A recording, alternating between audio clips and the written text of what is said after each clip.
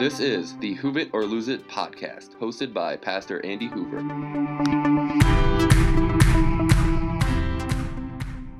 Well, my name is Andy Hoover. I'm one of the pastors at the Dayspring Church in Cincinnati, Ohio, and I'm grateful to be here with you this morning. We love Pastor Jeremy and his wife and kids. I've known Jeremy for many years. We attended camp together, worked at Ohio State Youth Convention. He was in Ohio for many years, as you know, and love Jeremy so much and just so greatly appreciate the opportunity to be here with you this morning. I'm here with my wife, Sarah, my beautiful wife of 18 years, coming up here in August. We have two sons, both in high school. Please pray for us.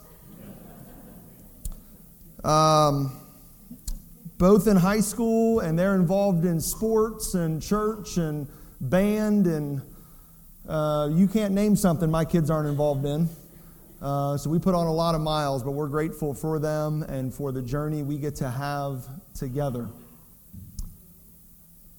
Well, the year was 1997. The band was a group known as DC Talk. Anybody? The album was entitled Welcome to the Freak Show. The song on that album was entitled What If I Stumble? The song lyrics centered around a question that I believe many of us struggle with on a regular basis. What happens when I screw up? What happens when I fail? What happens when I fall short of God's expectations for my life? What happens when I allow a vulgar word to fly from my mouth at work? What happens when I lose my patience with my children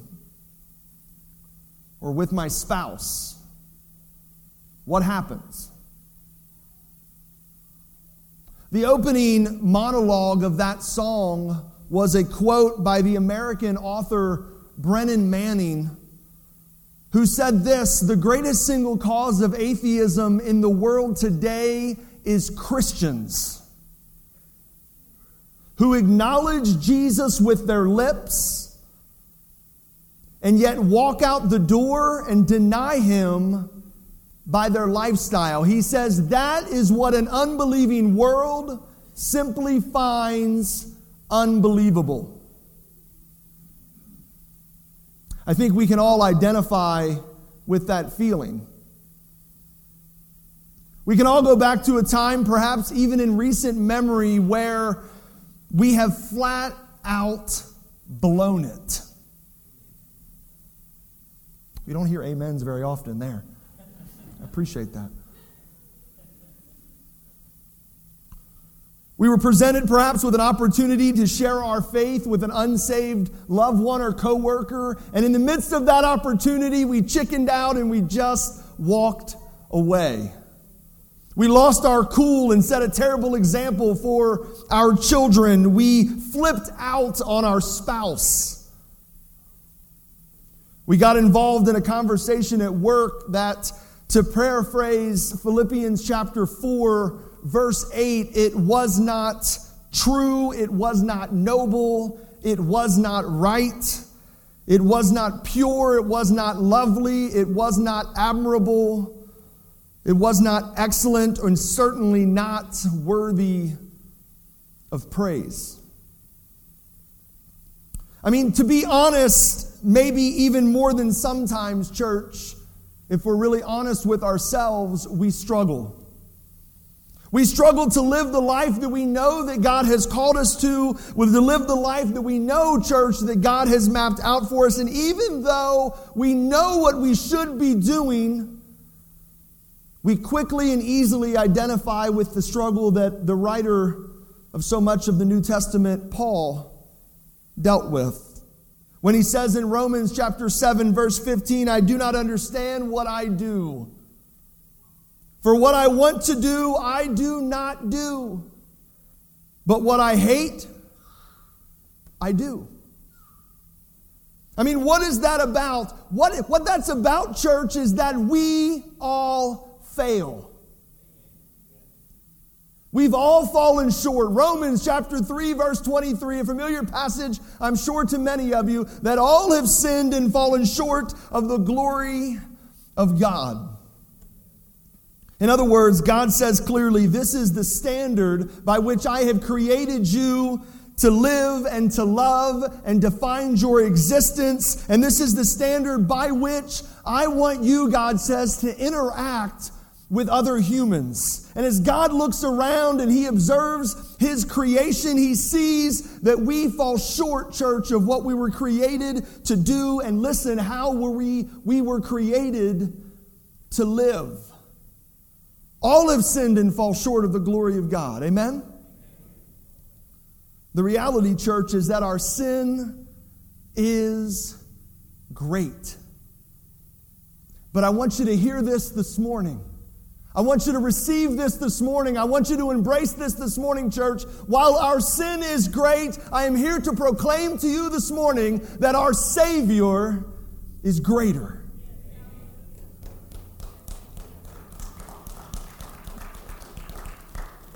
God, in His greatness, created a way out.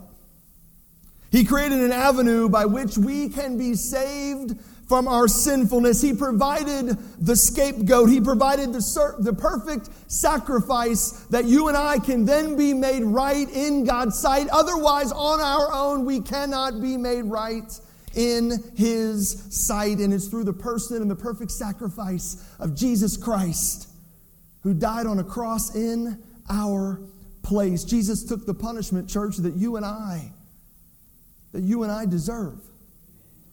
And this morning, for just a few moments, I'd like to speak to you about having a renewed hope. As we develop in our relationship with God, we eventually realize that while we are forgiven through the sacrifice of Jesus Christ, there comes from time to time moments where we screw up. As I mentioned a moment ago, sometimes we're not the model employee, or we're not the model employer, or we're not the model parent, or we're not the model spouse, or we're not the model neighbor. And we run the risk when we screw up over and over again. We begin to run the risk, church, that we can start losing hope. As a parent of 2 high school boys, I've come to realize, we're in the beginning of April. The school year is kind of winding down. And I've come to realize that the beginning of the school year and the end of the school year are different. Amen? At the beginning of the school year, things look different. I came across some pictures. Here's a picture of the beginning of the school year lunch. Okay, this is the beginning of the school year lunch. This is what it looks like. It's beautiful, it's packed, it's made, it's ready, it's good to go. The kids are excited, it's healthy, it's balanced. It's the beginning of the school year lunch, amen? This is the end of the school year lunch. Here's some goldfish in a baggie. Just go to school. I got to thinking about homework signatures. Remember those? You had to sign the homework. You had to sign the form. This is the beginning of the school year signature right here. Beginning of the school year signature. Joan Smith. It's not my name. It's the beginning of the school year. You take your time. You spell it out very clearly so the teacher knows who you are. And then towards the end of the school year, your signature begins to look like this. Maybe the school bake sale. Remember the school bake sale? How many of you loved when the school bake sale came? I love shopping at the school bake sale, period. I don't enjoy baking anything or having to bake anything for the school bake sale. But at the beginning of the school year, when they announce the school bake sale, this is what you get. This is what my kids get at the beginning of the school bake sale. Beginning of the school year, bake sale, this is what it looks like. End of the school year, bake sale, this is what it looks like. See, things change. Church, I want to suggest to you this morning that there are some parallels between those pictures and our spiritual journey. I think, we all start out on fire for God. We start out on fire for God, and the world is full of possibilities for this full life that we're following Him, and we're right on His heels. And we're with Him in our whole being, and we're constantly immersed in His Word. We have these visions of being constantly immersed in His Word and constantly being immersed in having this vibrant prayer life. And we enter this relationship with Jesus, right? And our expectations are through the roof. And we imagine ourselves being immersed in Scripture and knowing exactly what God would have us to do no matter the situation. We're so connected to Him. We know that when this situation arises, this is what we're going to do because we've studied the Scripture and we know and we just anticipate this intimate, personal, intimate relationship with Jesus Christ. But then life begins to happen. Life begins to happen and we realize that we're not always immersed in Scripture as we know we should be. And life begins to happen, and our prayer life isn't as detailed and as intimate as we had once thought it was going to be. And we realize as life begins to happen that sometimes we still struggle with our patience. We still struggle with our patience or perhaps our level of honesty in the workplace or on our taxes. We sometimes still struggle with our anger or our patience level. And if we're not careful, church, it's in those moments that we begin to lose hope and we start to believe the lie that God can't use me anymore. So how do we handle the screw-ups? How do we handle those spiritual meltdowns? What is it that God requires of us when we fall short? I mean, we know that ultimately Christ has taken the punishment for us, and we know that ultimately we're saved because of the sacrifice of Jesus. But listen, church, here's the question. What's required of us in that restoration process? Listen to what we glean from the prophet Micah. In the book so named, prophet Micah chapter 6, beginning in verse 6, 7, and 8. With what shall I come before the Lord? And bow down before the exalted God? Shall I come with burnt offerings? With calves a year old? Will the Lord be pleased with thousands of rams? With 10,000 rivers of olive oil? Shall I offer my firstborn for my transgression, the fruit of my body for the sin of my soul? And then he says this, church, He has shown you, O mortal, what is good. And what does the Lord require of you? To act justly, to love mercy, and to walk humbly with your God. You see, what I love about the Word of God, church, is that there are passages that, while there are passages that can be difficult to wrap our minds around, there are other passages that are plain. There are other passages that are simple. And listen, church, they are just ripe for the picking. I mean, let's think for a minute about some of the difficult passages in Scripture. Perhaps Psalm 137:9. Happy is the one who takes your babies and smashes them against the rocks, church. We're going to need some interpretation there. Amen? There's obviously some interpretation needed there. What about 2 Kings when Elisha, the children are making fun of Elisha and he curses them and 2 bears come out and maul 42 children. Listen, church, we're going to need some interpretation there. We're going to have to dig back a little bit. We're going to have to peel back some layers to figure out what God is saying to us there. But here's what I love about this passage in Micah. This isn't one of those. This is one of those parts of Scripture, church, that is plain and it's simple. He says, here's what you don't do. That's what Micah says. Here's what you don't do. He makes clear to the church that God isn't interested only in our works. He's not interested in you and I just making some sort of sacrifice. He's not interested in you even giving a large sacrifice. Notice what it says. The passage says, what about thousands of rams? And then he kicks it up a notch and he says, what about 10,000 rivers of olive oil? And then he goes up even another notch and he says, well, what about sacrificing your firstborn? Would God be pleased with that? Would that satisfy God? Friends, aren't we sometimes guilty of this line of thinking? I mean, have you ever dropped some offering in the plate because you felt guilty and you thought that maybe in some way, shape, or form that might just make God a little happier with you? I mean, have you ever signed up for some service project or to volunteer in some area of the church that you really don't like and you really don't care to volunteer in, but you thought to yourself, well, maybe, just maybe, God will be pleased with me? Listen, church, what God really wants isn't your work. What He wants is your heart. He desires for us to act justly and to love mercy and to walk humbly with Him. And the prophet Micah says this is the formula for restoring hope to the hopeless. Why is that? How is it possible that just walking humbly and loving mercy and walking with God, how is it possible that that's the formula for restoring hope? Listen, church, here's why that's possible. Because that's what you and I were created to do. That's our purpose. And when you're living your purpose, church, you can't help but be full of hope. I said earlier that our sin is great, and as a result, our hopelessness can be great. It can be massive. It can seem insurmountable.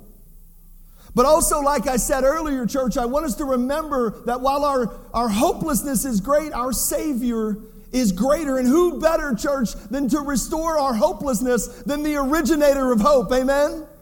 Who better to restore our hopelessness than the very source of all eternal hope, God Himself? Think with me for a moment about one of the greatest examples of hopelessness in all of Scripture. The disciple Peter.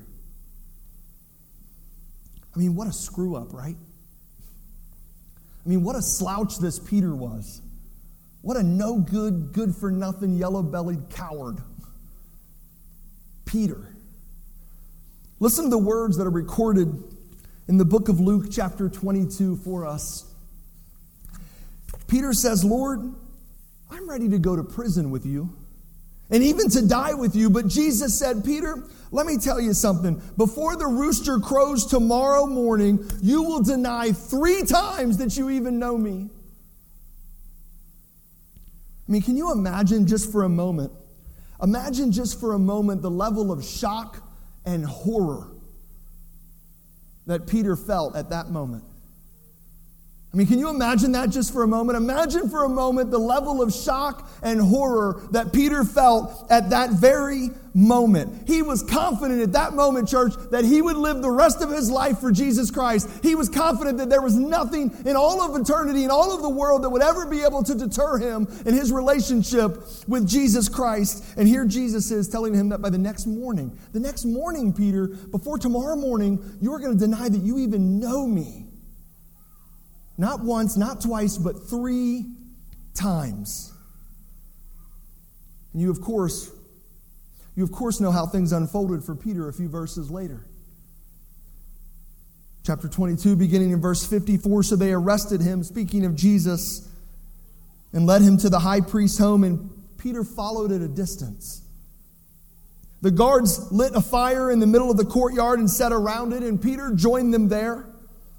A servant girl noticed him by the firelight and began staring at him. Finally, she said, "This man was one of Jesus' followers." But Peter denied it. "Woman," he said, "I don't even know him."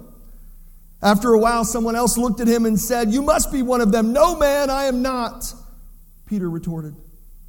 About an hour later, someone else insisted, "This must be one of them because he's a Galilean too." But Peter said, "Man, I don't know what you are talking about." And listen, church, immediately while he was still speaking, the rooster crowed. At that moment, the scripture says the Lord turned and looked at Peter. And suddenly the Lord's words flashed through Peter's mind. "Before the rooster crows tomorrow morning, you will deny 3 times that you even know me." And Peter left the courtyard, weeping bitterly. I mean, talk about a momentous failure. I mean, this was huge. Peter had gone from confident Christ follower to a scared deserter overnight. I mean, what's interesting to me about this passage and about this account, if you really study this, it's interesting to me because there's a progression there. And I want to point this out to you in case you missed it. Notice what he says at the beginning of the section. So they arrested him, speaking of Jesus, they arrested him and they led him to the high priest's home. And listen to this, church. The scripture says this, and Peter followed at a distance. Peter doesn't jump ship right away. He doesn't jump ship right away, but listen to what he does, church. He just kind of takes a step back. He doesn't run the opposite direction. He just hangs back in the shadows for a few moments. I mean, isn't that true of us as well? I mean, nobody wakes up in the morning and thinks, today's the day that I'm going to cash in the chips on my relationship with Jesus. Nobody wakes up in the morning and says, today's the day. Today's the day that I desert Christ. No, church. It always starts small. It always starts small. It always happens inch by inch, and slowly but surely, inch by inch, we begin to distance ourselves in how we do our taxes. We begin to distance ourselves in how we treat our coworkers. We begin to distance ourselves from what the Word of God says and how we should be a spouse, a husband, or a wife, a mother, or a father, a grandfather, a grandmother, a church member, a volunteer, a follower of Christ. Slowly but surely, church, we begin to distance ourselves from what God really has for us. I mean, Peter experiences this momentous failure, and there's no doubt, church, that this level of failure, this momentous failure, stuck with Peter for the rest of his life. But let's think for a moment about that word, momentous. When something is momentous, it stands out, right? It embeds itself in our memory. It was momentous, church, not just because Peter had failed.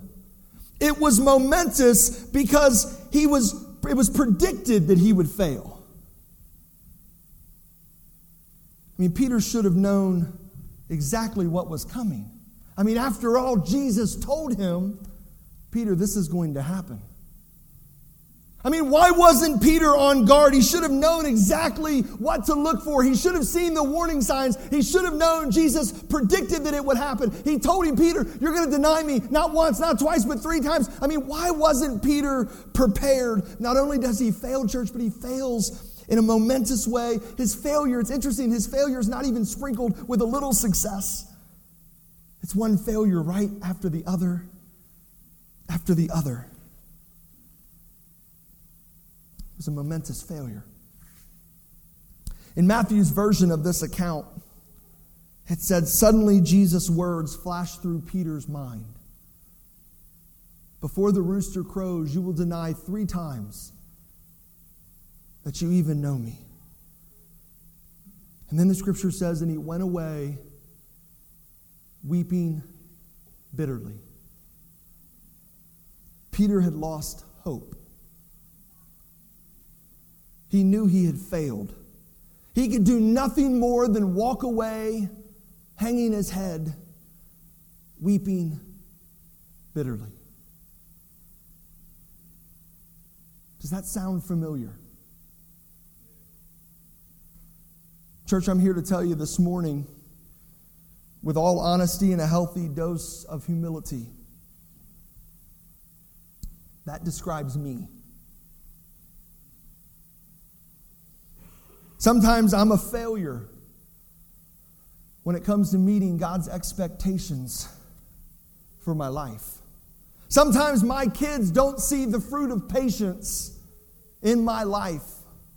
Sometimes my beautiful wife doesn't experience the love that I know that I'm commanded to give her according to Scripture. Sometimes I fail. And to be honest with you, sometimes for me personally, it's difficult to not become hopeless. It's difficult not to lose hope. And as I look at my life and the areas of my life that I know that I need to grow in, I sometimes begin to feel that hopelessness. And maybe for you, it's not a struggle with your children. Maybe for you, it's not a struggle with your spouse. Maybe it's something related to honesty in the workplace, or as we mentioned, our taxes, or how to be a good neighbor, or how to live a pure life and have a pure thought life. Whatever it is for you, listen to church, this is what it is. It's failure. It's momentous failure. And with failure comes hopelessness. But church, here's the good news. Here's the good news. Our lives don't have to end in failure. Our lives don't have to end in hopelessness. Peter's life didn't end in hopelessness and failure. Peter goes on to proclaim the gospel of Jesus Christ, church, in a way that up until that point in history was completely unparalleled. He is proclaiming the gospel to thousands of people. It had not been done in that way before. But Peter was at the helm of the ship. Jesus Christ takes our momentous failure. And listen, church, He takes our momentous failure and He turns it into momentous restoration. See, God is never satisfied with our failure. God's never satisfied with His creation, the creation that He created in His image. He's never satisfied, church, with us living hopeless lives. He sent His Son, Jesus Christ, to die on the cross so that you and I wouldn't have to be hopeless.